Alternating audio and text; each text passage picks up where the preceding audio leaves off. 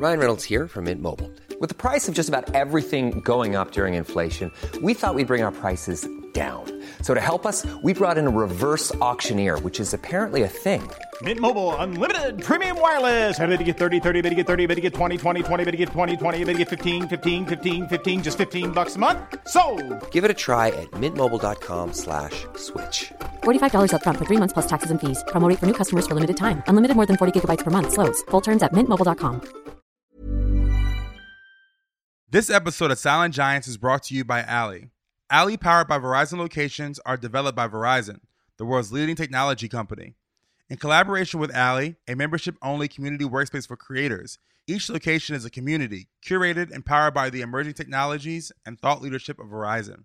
With Ally, Verizon is bridging the gap between startup and corporation by helping the community workspace build next-level ecosystems with entrepreneurs. And now, on to my interview with Brian Johnston. And I hit him back. I said, here's, Mike, I thought about it on the plane. This is what I should have said to you. And he hits me back. He says, holy shit, can you come out tomorrow? Yeah, check it out. I'm your host, Corey Cambridge. Yeah. Everybody tuning in, you invited. No matter what mood you in, get excited. Everybody love the music, let me tell you how they do it. Whether writer or an agent, let me tell you how they made it. You are now talking to a silent giant. Wanna walk in their shoes, silent giants. Wanna study they moves, silent giants. Wanna know what they do, silent giants. Silent giants, y'all. God bless everybody, and welcome back to another episode of Silent Giants, a podcast that highlights the superstars behind the scenes of popular culture. I'm your host, Corey Cambridge. To keep up with the latest on the show, be sure to follow us on Instagram at Silent Giants Podcast. To keep up with my life, music, and more, be sure to follow me as well at Corey Cambridge. Our Silent Giant this episode is Brian Johnston, Senior Director of A&R at Atlantic Records.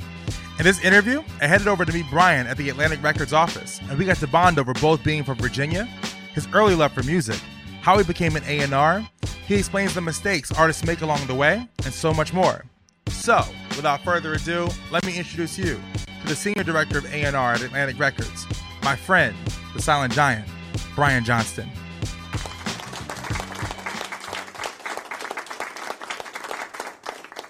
What's up, Brian? Hey, man, how you doing? Dude, life is good. It feels nice to be here in the Atlantic offices. Got some nice digs around here. Yeah. Led Zeppelin kept these lights on for a long time, and Bruno Mars did, a couple other people.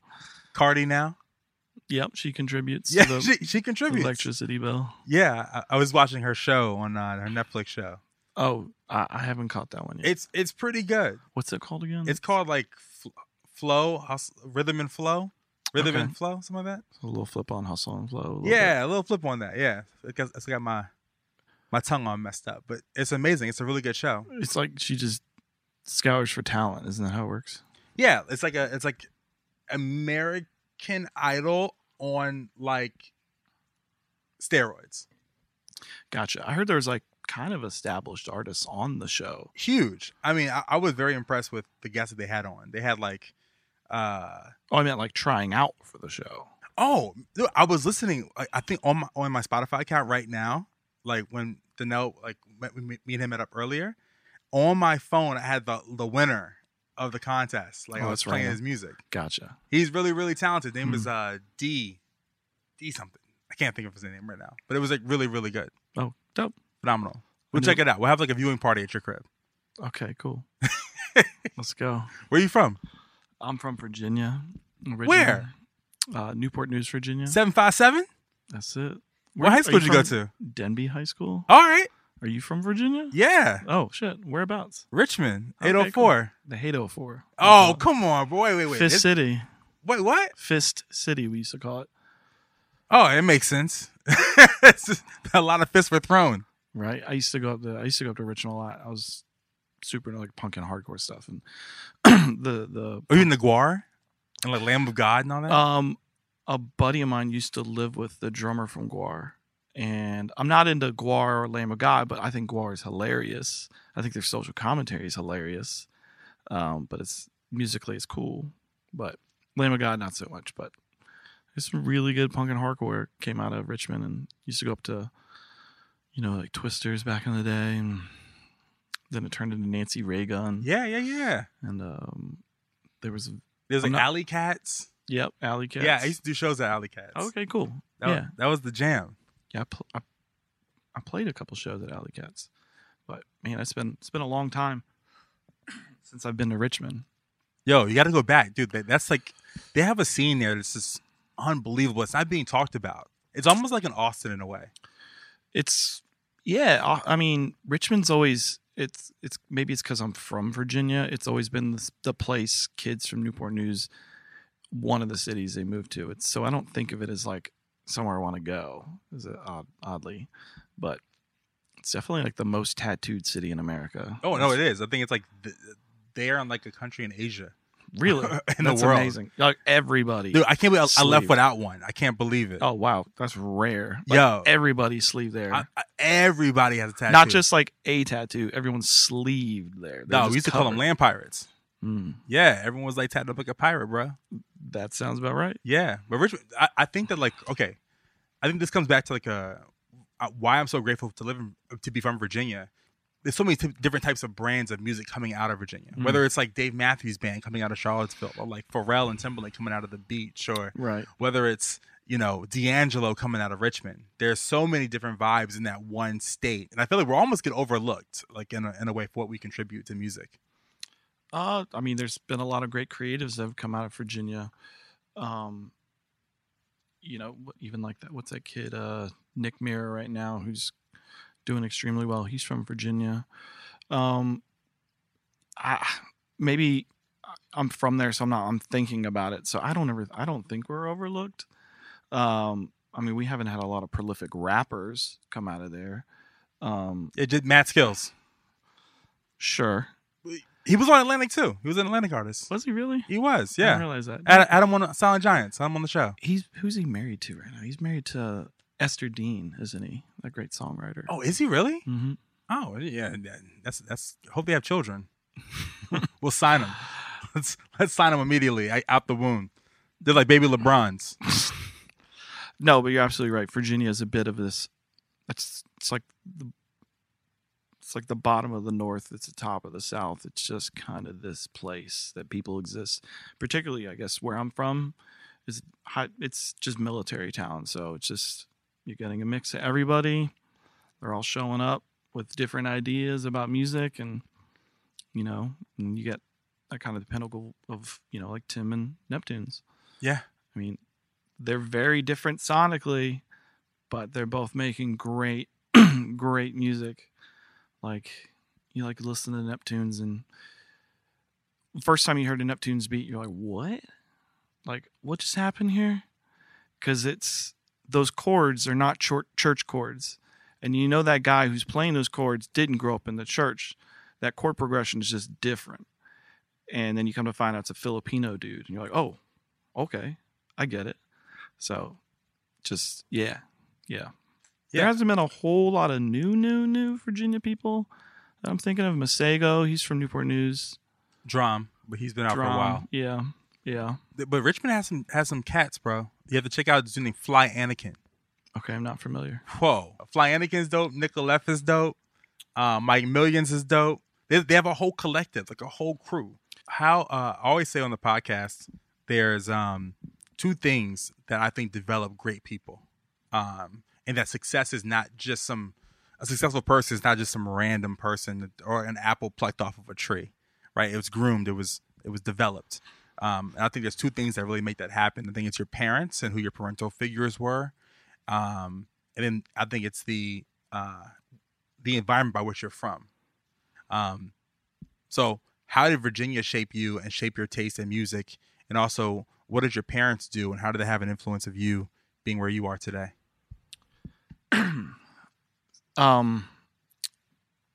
So my parents are immigrants. They moved here from England and Ireland, and they didn't know anybody. That story. So I was born in Virginia. My sister was born in Virginia, and I mean, I didn't grow up in a particularly musical household, but my parents liked music. It was just there. I'd wake up Saturday morning, and my mom would be playing I don't know, Jimmy Buffett or Fleetwood Mac or some reggae box set or Art of Noise. And then my dad would drive me to soccer practice and we'd be listening to Tina Turner or INXS or Rolling Stones. So it wasn't particularly, I didn't grow up in a house that like, there were good classic songs and albums, but I didn't grow up in a house that was like particularly, there was no R&B in my house. Other than my mom did listen like Luther Vandross though. Oh, Luther boy. But there wasn't really like a prolifically like R&B house or anything like that. But I don't know where music started, where the moment I was like, yeah, I like music. I don't really have a moment of that. I used to just really enjoy listening to the radio, the top 88. I'd record it all the time, make my mom listen to it in the car. There was usually normally rap at that point. But I had this obsession with punk and hardcore and rap and really just anything under the sun that just spoke to me. I didn't really have like a genre so much. And I really wanted to play drums, so I fell into playing drums. But I don't know if I don't think Virginia shaped me so much as just the people that were around me. I got into punk and hardcore because this kid, Matt Merrill, I looked up to. I thought he was the coolest kid ever. And this was like, what grade? 6th grade, maybe? And he used to skate at the school by my house, and he'd listen to like Gorilla Biscuits in 7 seconds. And I didn't know if it was good or not. I was like, yeah, this is cool. So what am I doing? I'm buying Gorilla Biscuit shirts and listening to Gorilla Biscuits. And then it just clicked for me. Hey. No, it's all good. So yeah, it just kind of kept going. And I don't want to say it was something like I stayed in my room and listened to music. And it's just, music was just always there. My friends were into music. We'd start bands that would never do anything. I got really into drumline and drum corps. But it's just kind of always been there. I have life experiences attached to it. That's really, I guess, my relation. I'm sure there's much more to that story I'm not thinking about. But yeah, I guess, I don't know. What was the dream? I know as we evolve as people, our dreams shape differently. What was your dream early on of how you saw yourself playing a role in music? I didn't. I had, I didn't think that was possible.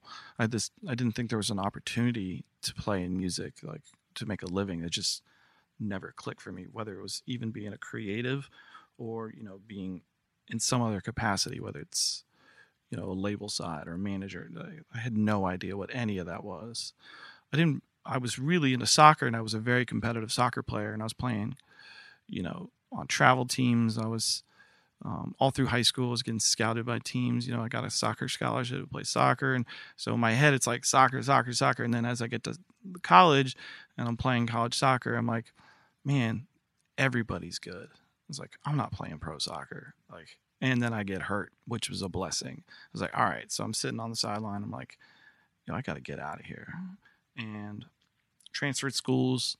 And I wanted to be a filmmaker. I wanted to get into TV and film production, mainly film production. And I wanted to shoot music videos. That was like my idea of making it.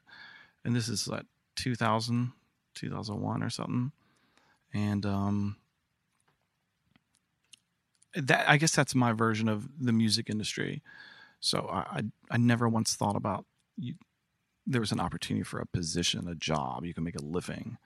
I loved it. Always came back to music. But yeah, I didn't know anybody in the music industry. I guess that as well. Where I'm from in Virginia, I didn't know anyone. So it's I could look to my left or right and see anything that looked remotely like that.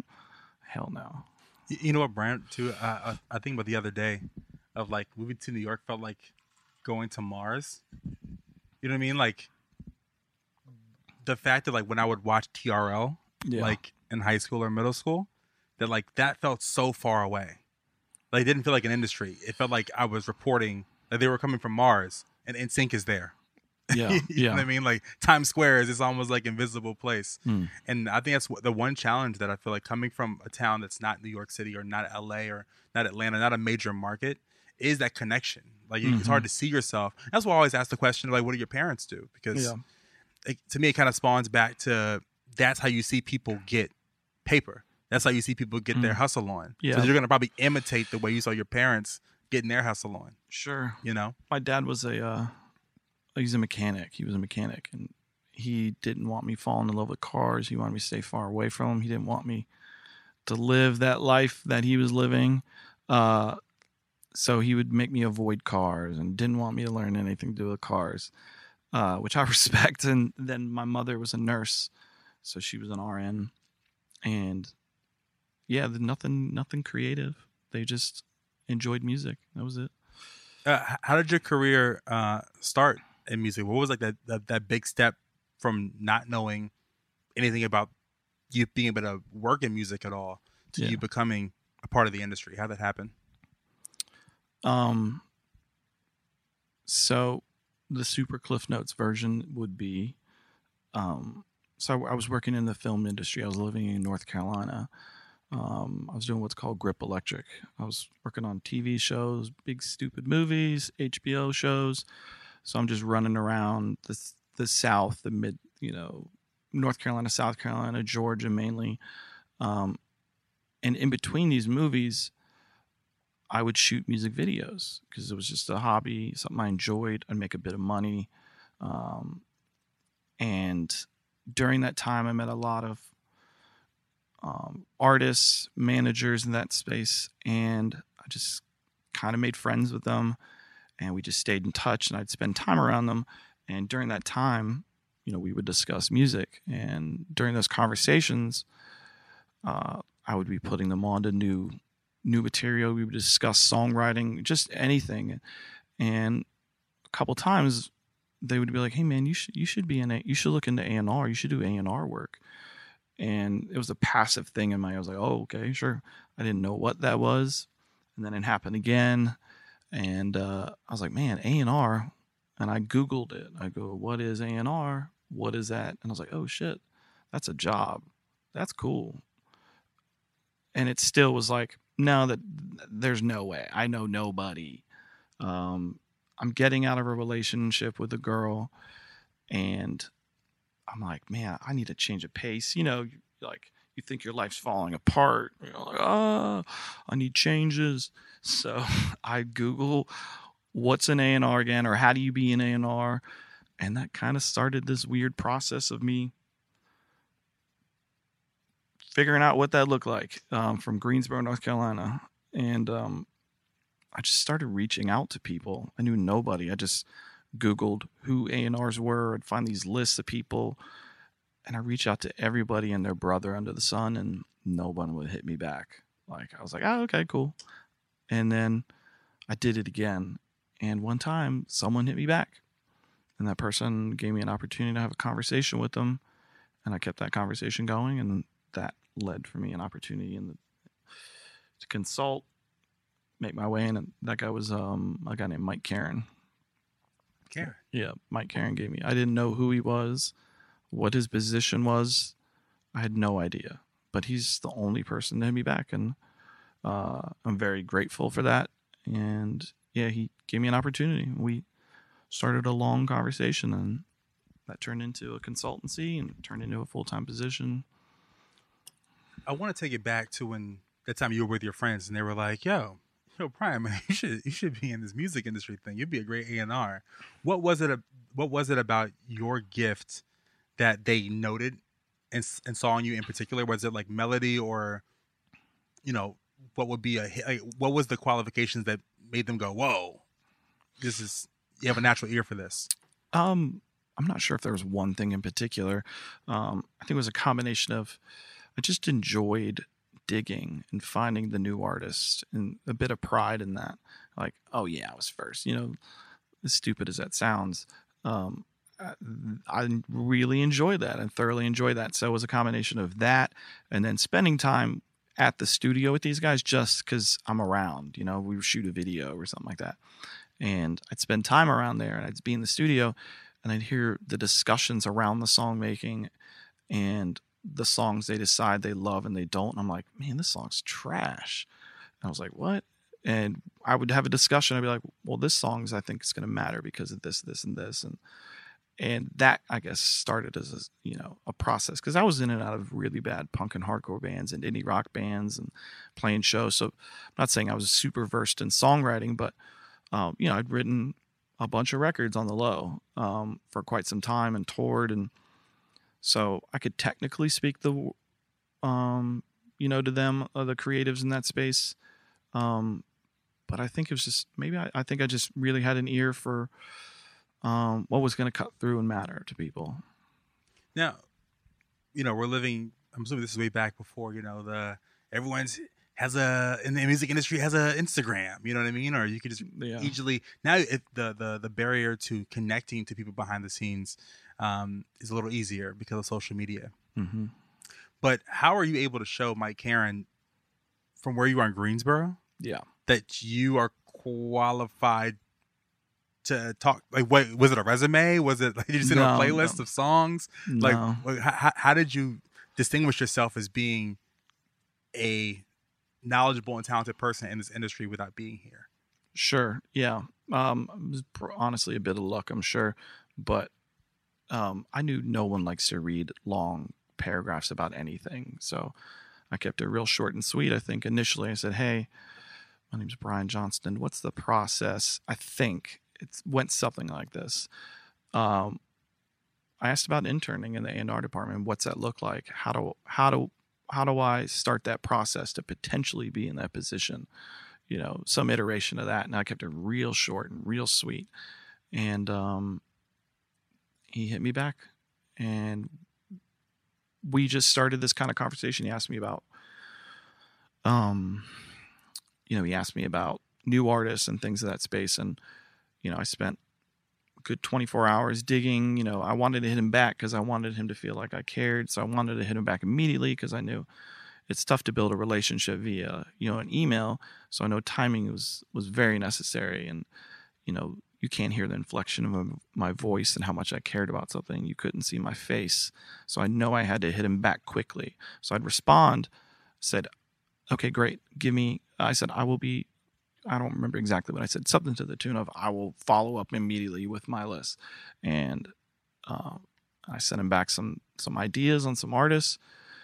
And he said, oh, this is great. This is awesome.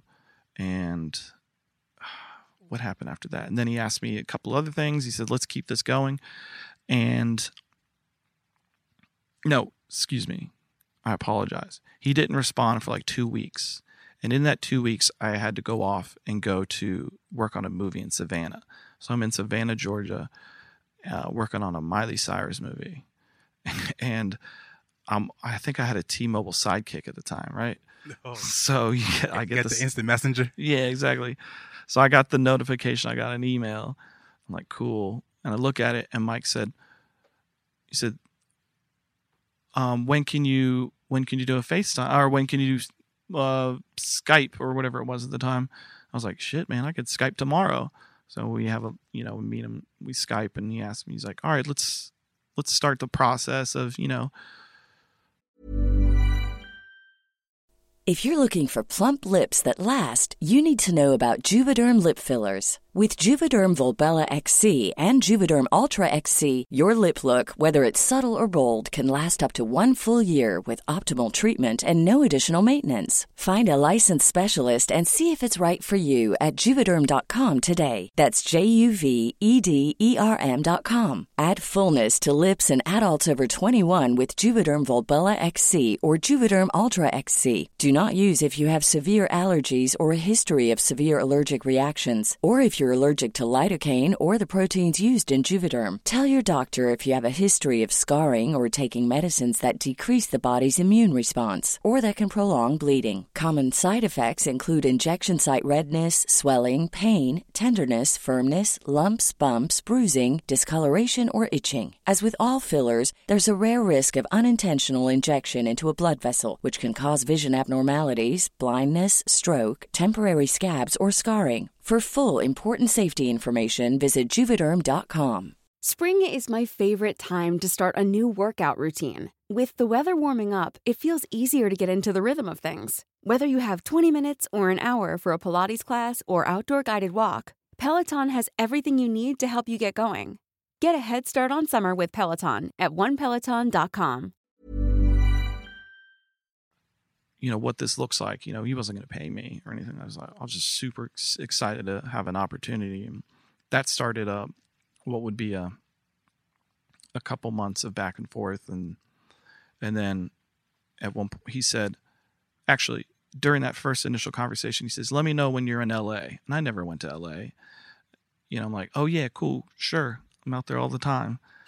Right. I'd never been to LA. I mean, I'd been to LA, but not for anything like that. And so I booked a flight as soon as that movie in Savannah wrapped. Stayed at my friend Jolie's house on her couch. And I pulled up to Paramount Studios and met him in the lobby. And we had a good hour-long conversation about music, songwriting, what makes a hit record. He asked me questions I didn't think I was prepared for. And I flubbed my way through it. Things like, you know, what makes a hit record? Why is it a hit record? And I'd never really thought about this, you know, what comes behind a hit record like that. You know, I just knew. I was like, yeah, that's it. You know, this is why. And I butchered my way through it. And Mike was like, he said, okay, great. Let's keep this conversation going. I really like your energy, so on and so forth. And then as I'm on the flight home the next day, I'm thinking, I was like, man, I messed that up. So I spent the next day just like listening to the top 100 records and then like the top 20 records of the past 10 years. I just listened to them and I just made notes and thought about like, what was it in these records that mattered? Why did I respond to these records? What was the lyric? What was the pre-chorus? This was what was it? And I really literally spent about 48 hours just diving into that. And I hit him back. I said, here's Mike, I thought about it on the plane. This is what I should have said to you. And he hits me back. He says, holy shit, can you come out tomorrow? So he flew me out back and I spent about a week and a half with him in the studio while he's working on, you know, some TI projects and Flow Rider maybe at the time.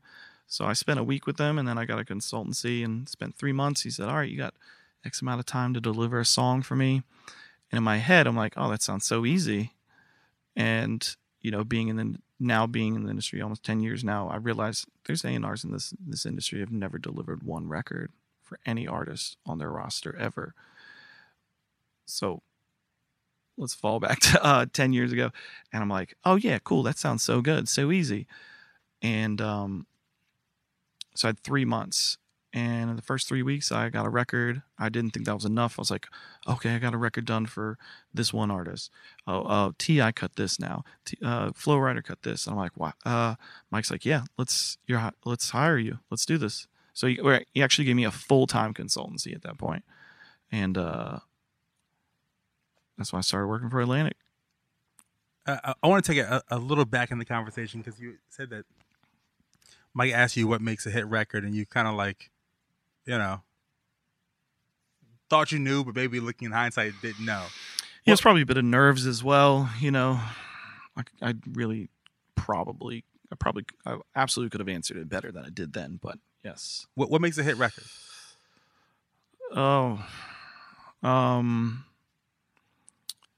I mean, a melody will make a hit record, but a melody with a lyric will make a classic, right? And across genres, there's different iterations of what a hit record is, right? But that, in the most basic of terms, that's really, really what it is. Now, a country record doesn't need a melody necessarily. It just needs a great lyric.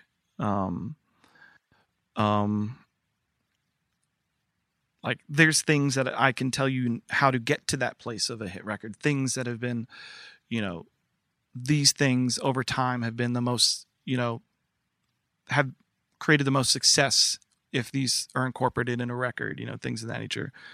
But, you know, I guess my answer is as far as a great melody with a lyric that matters, that people respond to. First person emotional records seem to be the ones that win the most. But, a pop hit record now is a very different space. So I had the pleasure of going back. It's nice to sit down with you today here at Atlantic Records. And recently I had the chance of interviewing a gentleman by the name of Jerry Greenberg. Jerry was the former president of Atlantic Records for 30 years. He signed ABBA to the label. He signed Chic and Nile Rodgers to the label. He signed, he did some big signings. But in our conversation, I was like, yo, Jerry, how did you become, VP of like Atlantic? Like we were working at a radio station. Right. He says that, I'm paraphrasing, but hits can make you a career. Hits make your career. Mm-hmm. And he was like, luckily for me, I came into the Atlantic office. I picked a single. And I took it to the radio station back in Connecticut where I worked. And it's When a Man Loves a Woman by Percy Sledge. Mm. And that was the record that like sent him to like, okay, I'm in this for real. What is a signature record that you think of in your mind that set you apart and put your career on a different level, on a different trajectory?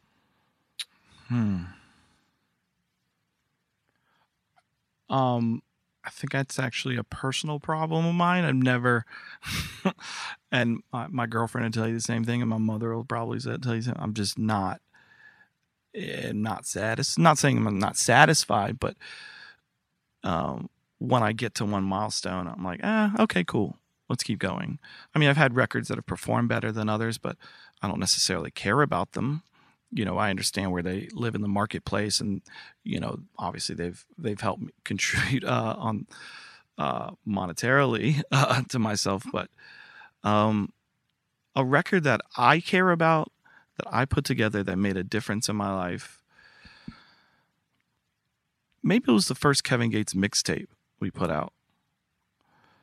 Because where I was career-wise, what I was around, I had Lupe records out, I had Flow Rider records out, I had B.O.B. songs out, I had Plies records out. But I didn't, no disrespect to those great artists, I just had no emotion, I had no real attachment to those projects other than like, here's a song I put together, deliver it, they cut it, there's some success behind it. It gives me an opportunity to show up the next day, right? But I think the one that I, connected with the most, probably a couple years into my career, was this Luca Brasi mixtape for Kevin. That's probably it, because I think my relationship I ended up having with Kevin and who he was and what he was going through personally, and what I was also going through personally outside of the music industry at that time, and us just, I guess that friendship we ended up making during that whole process, that's probably outside of however I'm viewed within the building. That's just personally, I think that really put a notch in my belt personally, that I really enjoyed this. I was like, yes, this is what I'm supposed to be here doing. Tell me about, obviously, you've made an illustrious career in the music industry. You talk about you were hitting up Mike Caren with your, T-Mobile Sidekick. I think I hit him up on MySpace. It was either MySpace or Facebook had just really started. I think it was Facebook, actually. Okay. I think it just started. So, like, that was technology then, and now we're on the iPhone 11, you know what I mean, with the widescreen and all that. How have you been able to keep your ear fresh? Like, how do you keep your ear to the streets and what's new, and not just forecasting where we are today, sure, but where music's going to be potentially in the next year? What keeps you sharp? I mean, I listen to a lot of music. I'm going to try and out-listen everybody. I will absolutely do that. I carve out X amount of time a day, at least 2 hours to listen to records I've gotten sent to me, music I'm working on, and then I have to carve out time to listen to new artists, new songs, why people are listening to it, why they're responding to it. And most of the time, there's some things I feel like, man, I'm old. I feel old now. And then it goes away. I'm like, oh, yeah. I was like, kids, they care about it for this amount of time, but it doesn't stick around. And the ones that do stick around and they become acts the rest of the world care about, those are the ones I initially responded to. So I know I'm not wrong. It's just, you really just got to like, just keep listening to music. I don't know how else to say it. I mean, I wish there was something tangible you could say like, oh, you have to do this, that, and a third. But I think you either you have the ear for it or you don't. And you need to, maybe some guys need to push their pride aside and they think this is the way it's supposed to be. But it will always be a young man's game. A young person's game. The rap and hip hop R&B space. It will always be that. We hear a lot about like how artists can be signed, right? Like what's the recipe, or these are things you can do in your career to help you be more desirable to record labels if you want to be a signed artist. But what's the mistake that artists make once they're on like a label that you find that you've seen throughout your career? You know, they did everything right to get the deal and they made great music, but once they got signed, these are common traits of how they fumble. They just don't participate. They don't show up. They're not willing to put the work in. That's mainly what I see. They got over that initial hump and they expect it all just kind of, come to them. But really, the people who really do win in this game, they're absolutely the ones who work the hardest. They stay recording. They stay on the road. It's a case by case basis for every artist. Some people don't want to play what they call the music industry games. Things associated with like rolling out an album. But if they're able to do that, they're kind of the ones that are cutting through the most. So their music can stand on their own. They don't need to do the dog and pony show so much. But for the most part, it's really just work ethic. That's really what it is. Who embodies the greatest work ethic that you've seen in the music industry as an artist? The thing is, I see periods of people where they go through it. Like someone will work hard for like a year. They'll go hard. They'll stay in the studio. And then they don't care anymore, or they got it out of their system. They got the stories they needed to tell out of their system. There's actually A-Boogie. That guy works really hard. He's not the fastest writer in the world, but he's in the studio every night for at least almost 12 hours if he's able to. He records a lot. He stays in the studio recording a lot. He's not the most fond of interviews, so maybe that's to a fault. But as far as just behind the scenes work, A-Boogie works really hard. Actually, most artists, most rappers on this roster that I've ever worked with in any capacity, you don't have to tell them to record. They do. They enjoy it. So, I mean, it's pretty evident in the music. So, yeah, A-Boogie works extremely hard. So often we talk about the term cut a record. It becomes like a common phrase in the music industry vernacular. But for fans who are not in the music industry, what goes into cutting a record and making a hit record, and what role do you play in that process? Sure. Are you talking about me convincing an artist to take an outside record, or is it just the process? Sure. That's an interesting thing to talk about. Yeah. What's that? Sure. When cutting a record is normally, some artists are 100%ers, right? They do it all. They write the record. They find the producers. They just deliver the product to the company. Say, here it is. Not a lot of those exist.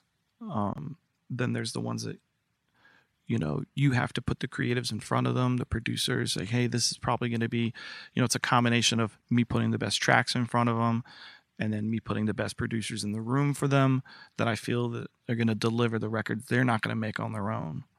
So that's ultimately a job of an A&R. It's a combination of that and helping them deliver the songs that they're not going to write on their own, or help them get to the best place possible to deliver those records. And then there's other artists that are they'll go off and make their album, right? They'll just go off and work, and you'll do an iteration of that. You'll send them tracks, you put the producers in the room, and then you go off and you get the best songwriters and best producers, and you put them in rooms together. You give them loads of direction, writing for this artist in mind. Here's some themes. I want you to go dive into their socials. I want you to dive into older records. What were they saying? How were they saying it? So it's a combination of like,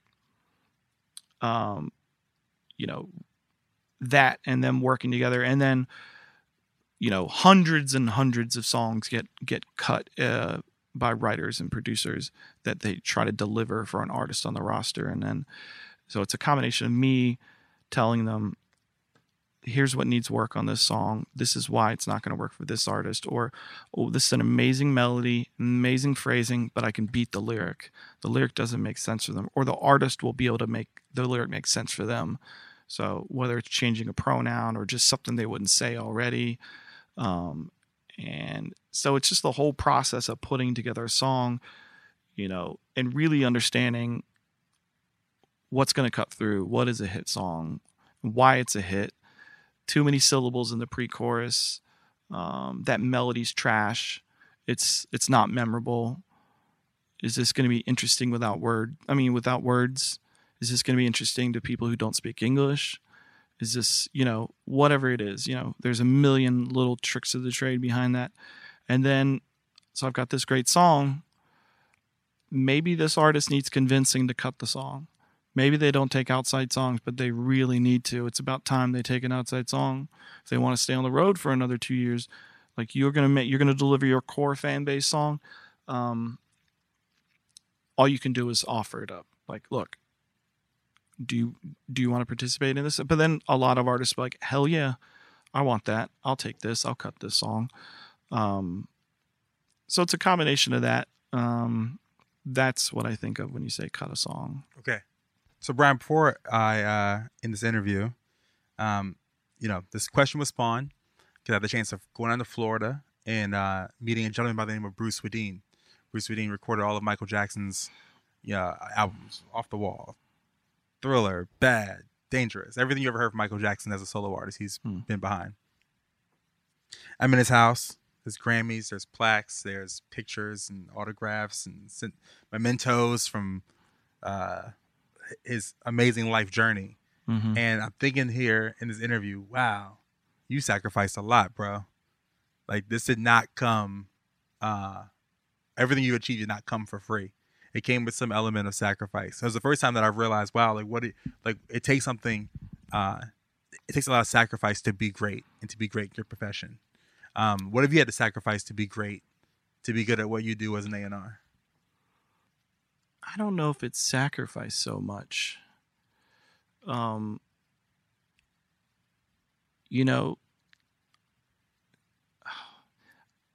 don't know how to answer this so much as to say, I think I'm stubborn. I don't know any better. I just keep doing it. Maybe I've sacrificed time with loved ones, and a bit of my sanity sometimes, but I think that's probably my answer is, spending time with loved ones, probably in a relationship. That's probably it. But yeah, I know it's probably not the sexiest answer, but no, it's very sexy. I'm the sexiest, I know, but no, that's probably it. And then maybe before I really got in the music industry,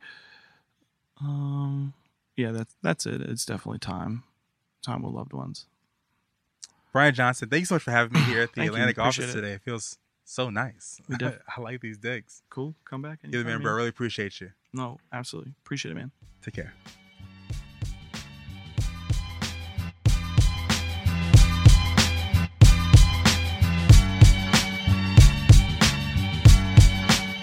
Thank you all so much for tuning in to another episode of Silent Giants and to our special guest, Brian Johnston. This episode was mixed by Joshua Coleman. And are you a fan of Silent Giants? If so, leave us a 5-star rating in the Apple app. Lastly, before we get out of here, check out my other show, OPP. OPP with Corey Cambridge highlights America's top podcasters and the dope shows they created. You can find OPP on Apple, Spotify, and wherever else you listen to podcasts. I'm your host, Corey Cambridge. God bless y'all. Till next time.